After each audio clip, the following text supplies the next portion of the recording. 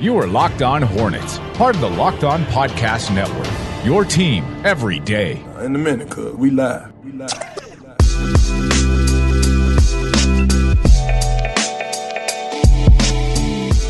It's Locked On Hornets. This episode is brought to you by RockAuto.com. They have an amazing selection, reliably low prices, all the parts your car will ever need. Visit RockAuto.com and tell them Locked On sent you. We're part of the Locked On Podcast Network. It's your team every day. Local experts on the #1 daily sports podcast network. And you can subscribe to the pod on iTunes, Stitcher, Spotify, wherever you get your podcast. And you can follow us on Twitter at Locked On Hornets, at Walker Mail, and at Nada the Scribe. We're going to talk about maybe some players that you could start to have a conversation about any concerns with them going forward. We can continue to discuss what the Charlotte Hornets will do, maybe adding to their roster later on. But we will continue to discuss the recaps of these games, of course, that the Hornets play. And last night, they lost to the Memphis Grizzlies. They lost 130-114.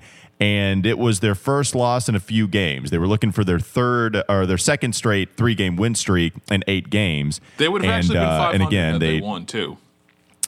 Yes, they would have. It would have been 13-13. Instead, they go to 12-14 because they lose to Memphis, and Memphis gets to 500 with that win. They go to 10-10 after losing the 4 previous games. Nada, I think just looking at the overview here, the Grizzlies were flames from behind the arc. They shot 49 3-pointers overall. They made 47% of them. That equals 23 total, and that set a franchise record for Memphis for most threes they ever hit in a game. And it's not the first time that we had seen that from a team this season, where we've seen 3 other teams besides the Grizzlies do that to the Charlotte Hornets. They give up a lot of threes, and those teams are hitting all of the threes that they're getting against the Hornets in the zone that they'll play, just kind of sagging off, trying to protect the paint a little bit more because you don't have a lot of size down there. And because of that, teams are punishing them from distance. It was the same exact thing last night. And the Grizzlies put up 130 on you, and they put up even 100 points before they even got to the fourth quarter. That was just – when you see Grayson Allen having career nights, when you have Kyle Anderson and dude nicknamed Slow-Mo having a complete otherworldly night from distance, you have a problem. And I guess that's where we start. Like, this zone, it was a crutch. And now this crutch has become useless because everybody's figured you out. And you're just, again, we're going to have to see if these guys get any better at man, because otherwise, this just shows you if a team has a hot shooting night and or can get any and every rebound they'd like, this team is going to lose every single game of those. It's not like we play teams with really good bigs over the next 2 weeks. Oh, wait. Yeah, we do. That's a problem. Yeah, we do. Yeah, there's a couple of big dudes that are awesome on the horizon for the Charlotte Hornets team. The next one up, by the way, it's Karl Anthony Towns for Minnesota. Now, Minnesota's not any good, but Karl Anthony Towns coming back into that rotation after having been out for COVID-19 protocol reasons. He came back, and so Karl Anthony Towns, one of the best big guys in the league, certainly offensively, he's going to destroy you. You talk about the lack of rebounds, Nada. Jonas Valanciunas had 15 rebounds, was just a beast down low. He's an awful, awful matchup for this team. And really, any big guy that's strong is going to be an awful matchup. You think about Joel Embiid. Valanciunas is legitimately good. He destroyed him last night. You talk about some of these other guys on that are coming up next. DeAndre Ayton, Karl Anthony Towns, Nikola Jokic. They're going to be tough matchups for anybody, especially for the Hornets, who only can throw Cody Zeller at you. And after that, you don't have any depth considering the big guys. Miles Bridges in this game comes off of the bench, does play 31 minutes. He gets 10 rebounds. Nobody else on the team had more than 4 rebounds in this game. Gordon Hayward had 4 rebounds. Bismack Biyombo had 4 rebounds in the 13 minutes that he got. And other than that, nobody else had more than 4 rebounds in this contest except for Miles. So the starting lineup, I mean, it was Gordon with 4, and everybody else there had 3 or less. I mean, they were just, it was crazy. Grizzlies were getting everything, and they were punishing the Hornets on second chance opportunities because of that. You look at the offensive rebounds, the Grizzlies had 19 offensive rebounds. The Hornets only had 8 overall. The size hurts him. That's just something that we expect to see every single time that we go out there. If there's a dude over 7 foot that is any kind of skilled, he's going to punish him. Any 6'11" guy, like any 6'11" guy with any sort of pulse. That's what it is. You got to have a pulse and you got to have functional mobility at 6'11". It's why I kind of expect like LaMarcus Aldridge also to put 30 and 15 on him at this point, because like this is like the idea. Unfortunately, I hate playing this game, but it's like, what's the worst dude that you expect? What's the worst big that you expect for them to put up at least 18 and 10 on the Hornets? Because Jakob Poeltl's a good candidate. Robin Lopez Washington, he got going in the first quarter where he's just spinning and spinning and spinning and throwing up a hook shot and it goes in. It's tough, man. It's going to be tough whenever you have to face any big guy that's going to get the basketball down low. Real quickly, you mentioned Kyle Anderson. Can we talk about how hilarious it is when Eric Collins and Del Curry call a game that Kyle Anderson plays in? I love it. Those guys just destroy him. He catches so many stray bullets for how slow he plays. It's funny, Kyle Anderson, it was before he went on the 4 straight three-pointers made from the same spot thing he did last night. He hit a 3, and he had plenty of time to shoot it. And Eric Collins said, Kyle Anderson taking his time. And Del Curry followed up with, he takes his time every single time. Yeah. He always is taking his time. I love those guys watching Kyle Anderson. Here's the thing. Slow-mo, I remember watching slow-mo in high school. I remember, and again, I'm a fan of Kyle Anderson. Kyle Anderson is one of those people that is really, really dope. And like, he's managed to carve out his niche in the NBA despite moving at a glacial pace. Unfortunately, that glacial pace is one of those things where it's really, really hard. He's the NBA equivalent of a knuckleball pitcher. That's what he is. Like, when the knuckleball's going, it's impossible to hit. And when it's not going, it's impossible to watch. That's what that's where you're at. Like that's the thing. It's impossible. But the thing with a guy like Kyle Anderson is he's still really good at what he does. You don't survive Greg Popovich if you're not really, really, really, really, really good at what you do. Go ask Danny Green. So it's just one of those things. Like I didn't mind them killing him, but at the same time, I felt bad because he's putting up all these buckets, and then PJ's over there getting killed because he's trying to protect the paint in the zone, God. And then he's giving up these open threes. And I'm seeing Hornets Twitter just blasting PJ, and it's like, guys, it's not entirely his fault. You guys gotta understand. Well, we definitely will have the PJ Washington discussion coming up, but it is funny because I don't know what Twitter account did it. It might have been ESPN, and they're showing Kyle Anderson hit 4 straight threes from the same exact spot. And watching every single one of those clips, what's hilarious is watching PJ Washington come into the frame from the right side because he had to cover the open man on the wing. And then when he covers the open man on the wing, you just throw it right to Kyle Anderson in the corner, who's all by his lonesome. And then PJ tries to recover because he had to try to help on the wing. And every single time, it looks like PJ is just leaving him open the entire time. I'm like, oh, poor PJ. I actually don't think he was atrocious defensively last night. That was just the way that the scheme was set up, and he was left trying to cover the bases. And here's Kyle doing the same thing once, twice, 3, 4 times, and he sets a record. Not only did the Grizzlies set a record for most threes for the franchise in a game, Kyle Anderson hit the most threes he ever has in a game before. 6 of 8 from distance last night for slow-mo. And and Eric and Dell, anytime that he would hit a shot in the paint, across the 3-point line, they'd be like, oh my God, slow-mo doing it. They're disgusted with him, and I love every second of it. Yeah, like that's the other thing. Like, I'm more disgusted with Grayson Allen coming in and looking like Duke Grayson Allen. Like, that was more disgusting to me. Like, I'm at the point where I am physically ill watching Grayson Allen do whatever he needs to do.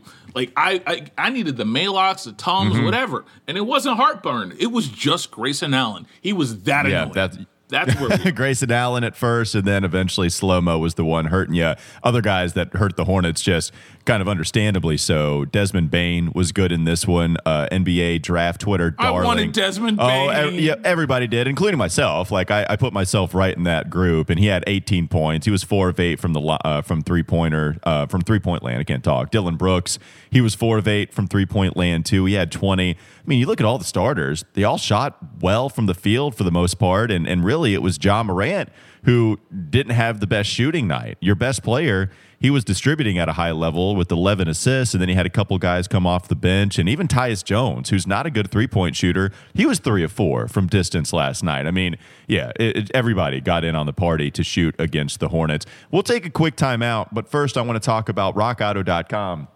One reason to repair and maintain your cars is to save money that you can. I can't even talk. What's going on? Everything.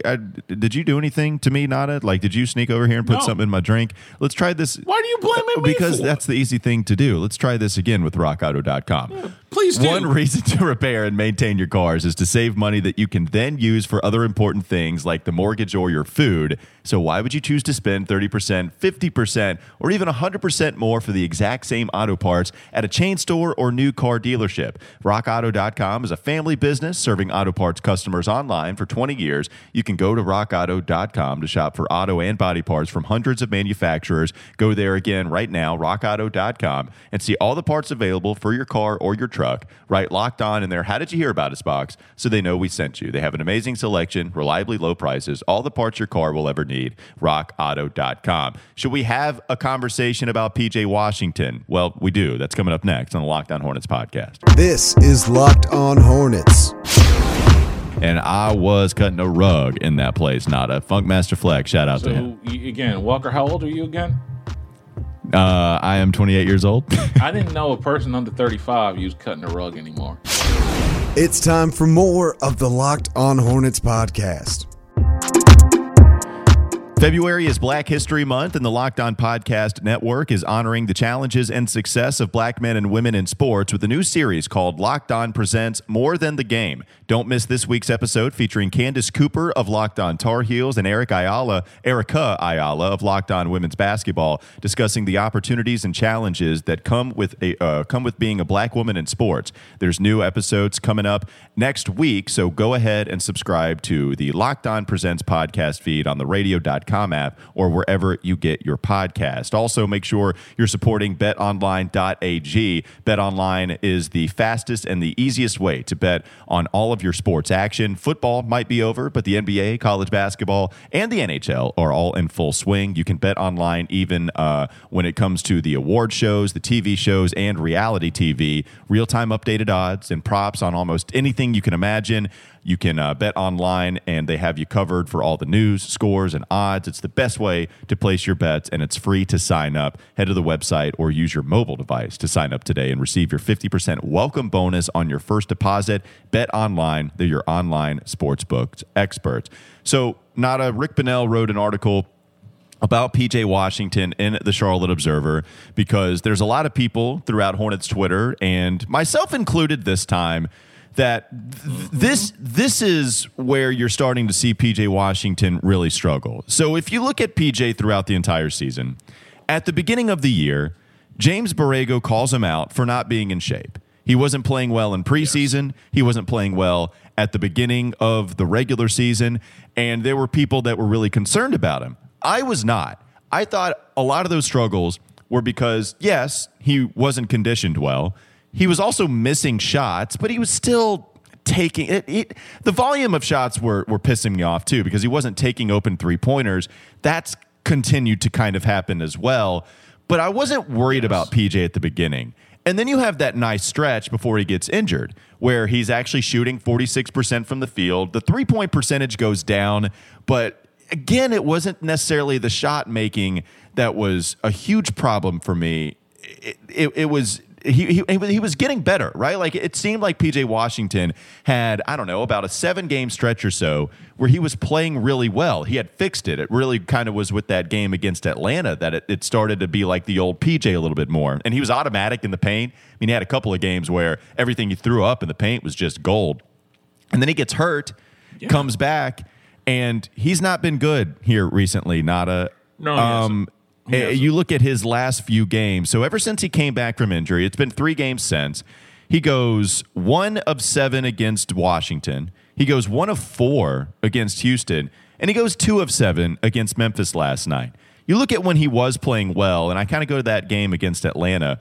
He was shooting at least 10 times from the field, really at least 11 times from the field, from the Atlanta game on January 9th to the to the Chicago game on January 22nd. He was shooting at least 11 times per game, which is good. You know, I want the volume to be there. I want him to shoot the 3-pointers.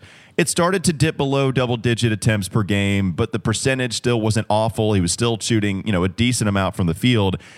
But offensively, Nada, there are some things that aren't really close on his shot. He's not as automatic in the paint as he was before he got injured. He looks out of rhythm offensively. Yeah. Like, this version of bad PJ is worrying me considerably more than what the beginning of the season bad PJ was. And I'm not saying we need to worry about PJ long term. I'm not saying, yep, this is somebody that's going to regress. The rookie year was a mirage. I'm not even close to saying that. But this version of bad PJ is different than the original version of bad PJ. Well, yeah, that is. But I'm also, I guess I'm not as worried as most. Like, Borrego brings up a point in Rick's article that is very true, where the ball's in PJ's hands less, and you would think with playmakers like that would be a lot easier, but also you got to think that basketball is very much a rhythm game. So if he's not able to get in rhythm by getting the ball in his hands very much, then that's going to change a lot of what he does and how he feels, and he's just got to get comfortable. At the same time, I'm going to continue to bring this up, but this is now the second rookie that's had a decent spurt or has looked really good in the first year and then had to overcorrect, either was given too much or grossly overcorrected and something went wrong, and you've got to end up simplifying his game on the other end. Because at least for me, we saw this with Miles. Miles was given way too much in the beginning of the second year. He was expected to score all the buckets. They thought he was going to be a Kawhi Leonard type, or at least that's what everyone in the building was projecting. Oh my God! Was that? Yeah, I remember Kawhi Leonard getting brought up a couple of times. I do. Remember, I hope we didn't say that on this podcast, did we? No, we didn't say that. No, it wasn't us. It was some folks in the building. I'm going to leave it at that. But at the same time, he was given too much. They figured out after Rick and other people, I was not one of them. I'm not even going to say I was one of those trumpeting that it was a 4. The 4. Again, we found out Miles is a 4. We ask him to do less, and he's being more efficient in doing less. Now we have to find that sweet spot and that comfortable spot for what PJ needs to do. And I'm thinking at this point right now that as long as we find that comfortable spot for him, he's going to be fine. But it's just about finding that spot and finding out what he can do and cannot do and building up that confidence at this point. Because for right now, what he's doing isn't working. But also at the same time, I don't think he's being put in the best position to succeed for him. Let's go to his comments after this game. PJ said, quote, "I've been up and down. My biggest thing right now is trying to find somewhere to be consistent." He also said, "Sometimes I make the 3-pointers, sometimes I don't. I've just got to be aggressive when I have the chance to take them." Before we move on, the aggressiveness is the problem for me. I mentioned him just not taking the amount of the volume amount that I want to see him take. I want to see him take more shots because I still think he's a legitimately good 3-point shooter. When you come in as a rookie and you shoot 38% from 3, that stroke looks good. When he wasn't taking as many threes at the beginning of the season, it's funny, people were worried about his shot making. It was really within the 3-point line. He was actually shooting a decent percentage for a while from distance, and it was he just wasn't taking enough of them, in my opinion. It was driving me crazy. I tweeted it out constantly. When he would pass up open 3-pointers, it would drive me crazy, but he was hitting at a good clip. Now, not nearly as much. So the aggression does need to go up from what PJ says. I do agree with that. Here's another thing he says. Last year, the ball was in.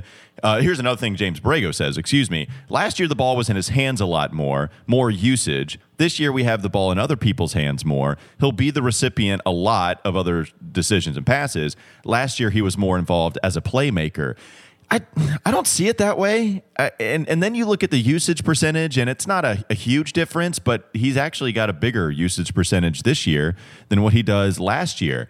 I do think that PJ is someone that could benefit from the additions of Gordon Hayward and LaMelo Ball. And I think that's why I was kind of surprised to hear the usage comment, because I would have predicted that PJ Washington's usage percentage was bigger this year than what it was last year based on the way that he's been trying to play. He's been putting the ball on the deck a lot more. I think you can see him trying to develop his game in that area more, which, by the way, totally fine with me. And especially at the beginning of the season, I'm fine with him trying to figure out where is my ceiling as a playmaker, as someone that can create a little bit more for himself. I was totally cool with all of that.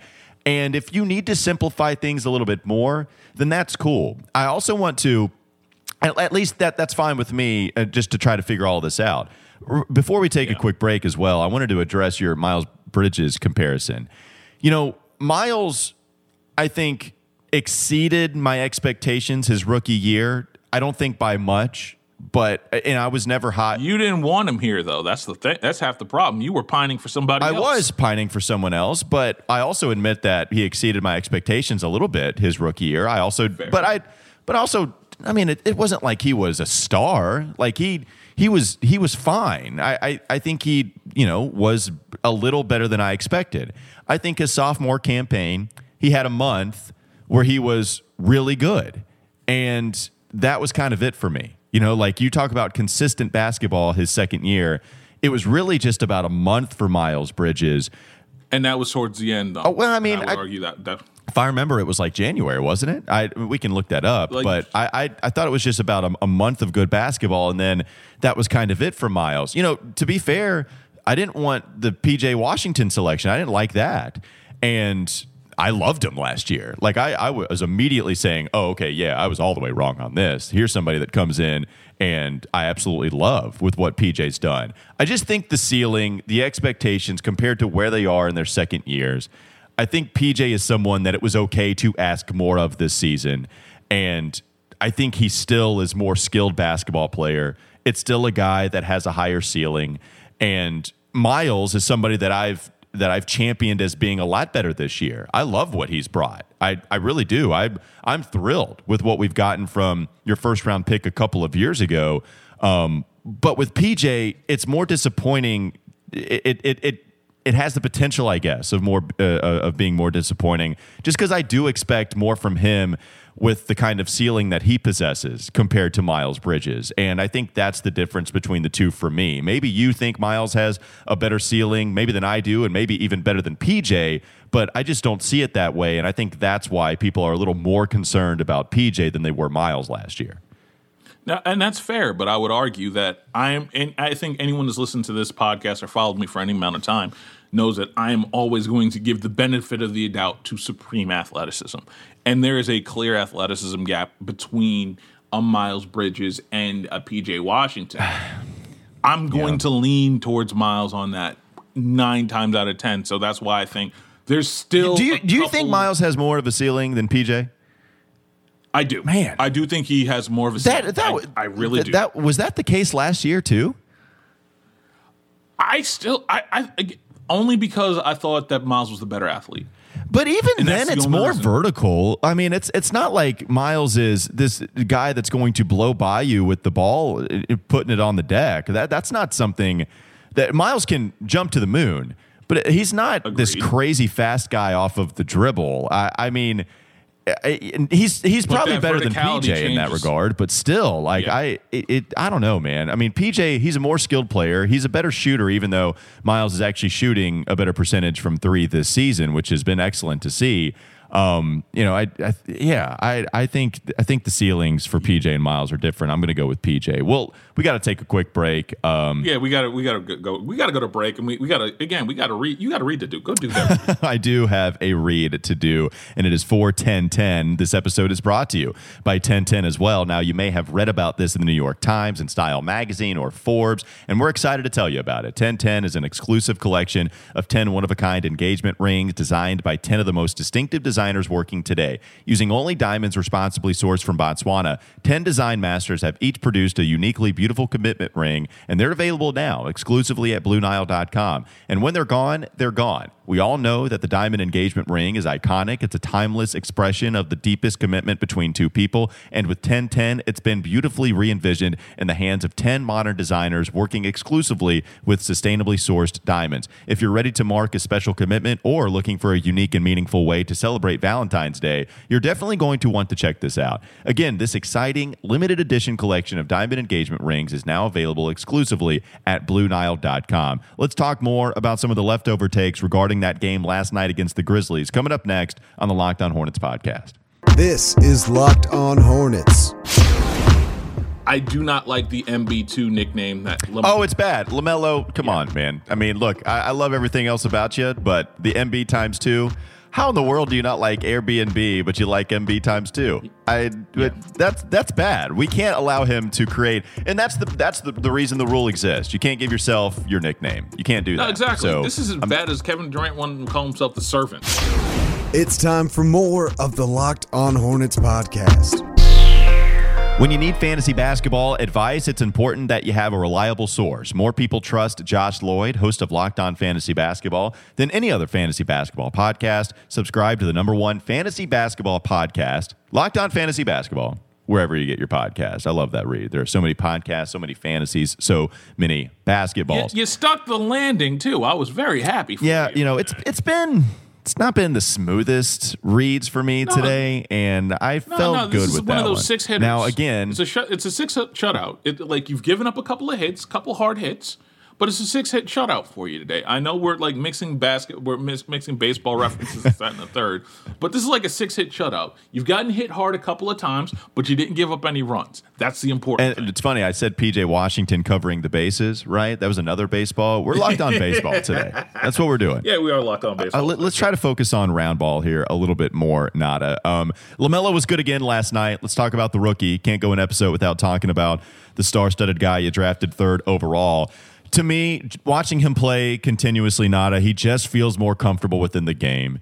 I love the execution as he's dribbling. He gets into the paint, and I referenced this before. You could see it again last night. LaMelo is causing a conundrum for whatever defender is in the paint. Do you leave your post player? Do you leave LaMelo? Or do you try to go towards LaMelo? And then by the end of it all, he's either deciding to shoot just a nice little floater, or he's going to dump it off for an alley-oop to Miles Bridges or whoever is down there. It'd be Cody Zeller, whoever is going to be the beneficiary. He goes 8 of 15 from the field. He scored 17 points. He had 5 assists last night, a few turnovers, but oh well. Still, LaMelo, I thought, is making good decisions. There was a couple of bad passes. He tried an alley-oop last night that just was way over the head of Malik Monk, and that was not the greatest decision. But I continue to watch LaMelo, Nada, and he just feels more comfortable, and he continues to put pressure on the defense and allow this Hornets team to be way better offensively. They lost last night. It wasn't because of LaMelo's offensive execution. Oh, no, it wasn't because of LaMelo's offensive execution. One of the bigger things that I noticed that I appreciated was that he knew that Ja Morant couldn't stay in front of him on defense. And the big thing is he pushed that advantage, shooting over him, muscling Morant out of the way on one of those shots where he flipped it up, and also started getting involved in the penetrating kick. And I like that. Like you said, the alley-oop to Malik, that one was more about Morant there than it was a bad pass. And I do think that Morant if it was anyone other than Morant, that's a flush. But I just it's probably a little tough for me. Like, that was still a tough pass, but fair enough. Ja did a good job. Ja did a good job. And that's the other thing. Like, For everything he did, he wasn't he wasn't at fault for what went down last night. It was just a bad matchup. But he continues to show that he's getting comfortable with the NBA game, and dare I say it, things are slowing down for him even more. It's it's a good problem to have. Now, granted, I did not like how he basically, and Borrego was right to take him out after 3 because he was starting to get loose and starting to go 1-on-5, and that's when a lot of his bad habits start showing up. So Borrego not even putting him in the 4th is a non-story for me. I know people are going to try and make something out of that. I completely understand. And again, it's another good night for the kid. Yeah, it really was. And I mean, I don't know. You could argue that game, it was kind of out of hand at that point. You still could have come back. There was still a shot. But yeah, I don't have a huge problem with what James Borrego did with LaMelo Ball either. Terry Rozier, he's a guy we need to give some love. As you had been talking about before we started recording, you wanted to give him his flowers. Terry's been crazy good at shot making this year. Yeah, I mean, he has. His percentages, I continue to be in awe of. You look at the way he's shooting from the field this entire season, it's like nothing we've ever seen from him before. He's shooting 48% from the field on the year. He's shooting over 44% from 3. Last night is no different. He was absolute fire in this game against Memphis. He went 12 of 17. He went, I think, 9 of his first 10, if I'm not mistaken. He shot 6 of 9 from three-point land. He had 34 points. And we'll see Terry go through this a lot this season. We've seen Terry just absolutely catch fire quite a bit this year, and it's been a lot of fun to watch. His shot making has been otherworldly. I call him the most consistent offensive performer on this roster. And again, granted, I'm saying offensive performer, and I'm not saying most consistent Hornet, because that would involve defense, and none of these guys really play defense like that on this roster. So I would just, again, give him his flower. He's been one of the most consistent guys. Still an otherworldly shot percentage from 3. I just think about how many of those shots did he hit last night where he was clearly like fading to the right? Like that's what stuck out to me. Oh, yeah. This was one of those nights where he was just like he couldn't miss. He was just doing like literally heat checks after a certain point. So at that, for that, Terry had a great game. I'm just getting tired of watching these games go to waste because you got to think about it. All these games where he's got these big nights, they generally end up losing. Think about the Cavs game to open the year. He had a big night. Another one like this, he had a big night. They'd lose. I'm getting tired of wasting these games because otherwise, then what is he doing it for, right? I mean, sure, yeah. I mean, he's keeping him in those games. He kept him in that Cavs game at the beginning of the season. He had a 35-point game against Philly to start the season, but that's Philly. You know, they were really good. He went 12 of 18 in that contest, and this is the third 30-point game that he's had, and he's been really kind of steady, giving you 20 points a night. It's funny you say the most consistent offensive performer, though. He might be the most consistent shot maker, especially from three-point land. I mean, he's the best three-point shooter percentage-wise on this team right now. But also it's funny that Gordon Hayward, when he gave you the big nights, when he gave you 34 and 39 in those back-to-back games against Chicago and Orlando, he gave you 34 a couple of games before that against New York. He was getting a lot of attention.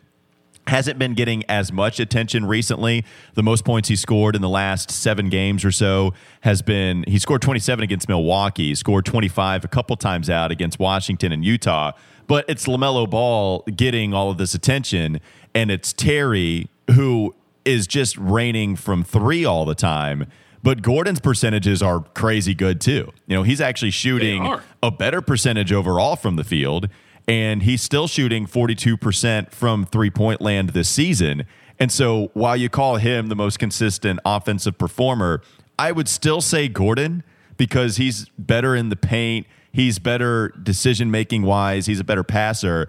But just shot-making, certainly from distance, it's been Terry. And it's been fun to watch both of those guys score at will. I mean, it's been crazy to see how efficient they are when the ball goes up in the air for them. It's been nuts to see those numbers come about the way they have this season, and got to give a tip of the cap to both of those guys. Real quickly, too, before we end, I thought this was Malik Monk's worst offensive game since he's been back in the rotation. I don't think it was his worst defensive game. I thought he was good. I thought when you put him in front of Ja Morant compared to a Terry Rozier or anybody else, he actually stopped some penetration quite a bit. I thought, Malik Monk has been just fine defensively to even good defensively has been Malik. He was 2 of 8 from the field. He passed up a 3-point shot to dribble inside for an open mid-ranger, and he missed it. That was, not a good decision for me. I didn't like that shot selection. He only had 1 assist in this one. He had a couple of turnovers. It's not like anything crazy egregious. He just shot wasn't falling for him, and even then, he shot 2 of 5 from 3-point land. So it's not like, It's not like it was just this god-awful performance, but I thought offensively it was his worst game, and I thought defensively he's still bringing it and doing just fine on that end. He's doing just fine, and I'm one of those guys that believes that he's carved out a niche for himself. I do think that we're not going to have to worry about Malik going to the bench like that anytime soon. I want to see a little bit more offensive consistency, though. Because there have been times this year, at least since he's been back. Now, granted, he's hit double digits most of these times, but at the same time, I'd just like to see a little bit more consistent shot making and a little bit more consistent decision making. And granted, him having to shoulder some more of that bench load of playmaking because Devontae's out, that also that's the thing. I guess I want to see a little bit more better floor game from him offensively. The shot making is going to be there for him, but I just need to know. I just need a little bit more consistency offensively right now. Yeah, I mean, and for me, I think there was that one time where Malik was down, basically on the block, and he was in trouble, and he had nice footwork down there and was able to get a layup off, but it was still pretty tightly contested. Then he missed that. You're looking at him shooting at the rim. He's not finishing at the rate he was last year, but I also think that's going to come. Like, there's still some times where he'll be hanging in the air, and I think it was maybe against Houston or maybe against Washington where there was like the Malik from last year finishing at the rim, maybe a shot or 2 of those. And I was like, yeah, this is going to happen at some point to the rate it did last year where he was so good.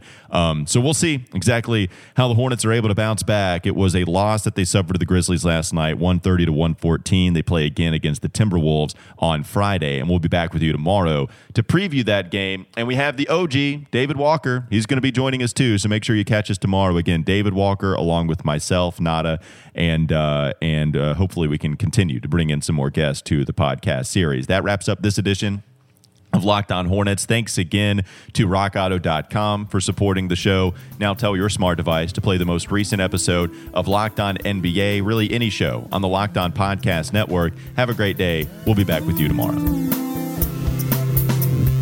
Whoa. Before we go, I need to let you guys know that this episode was brought to you by 1010. 1010 is an exclusive collection of 10 one-of-a-kind engagement rings designed by 10 of the most distinctive designers working today. Using only diamonds responsibly and sustainably sourced from Botswana, 10 design masters have each produced a set of 10 uniquely beautiful diamond rings, and they're available now, exclusively at BlueNile.com. This exciting collection of truly unique, limited edition diamond engagement rings is available now only at BlueNile.com. See y'all tomorrow, man.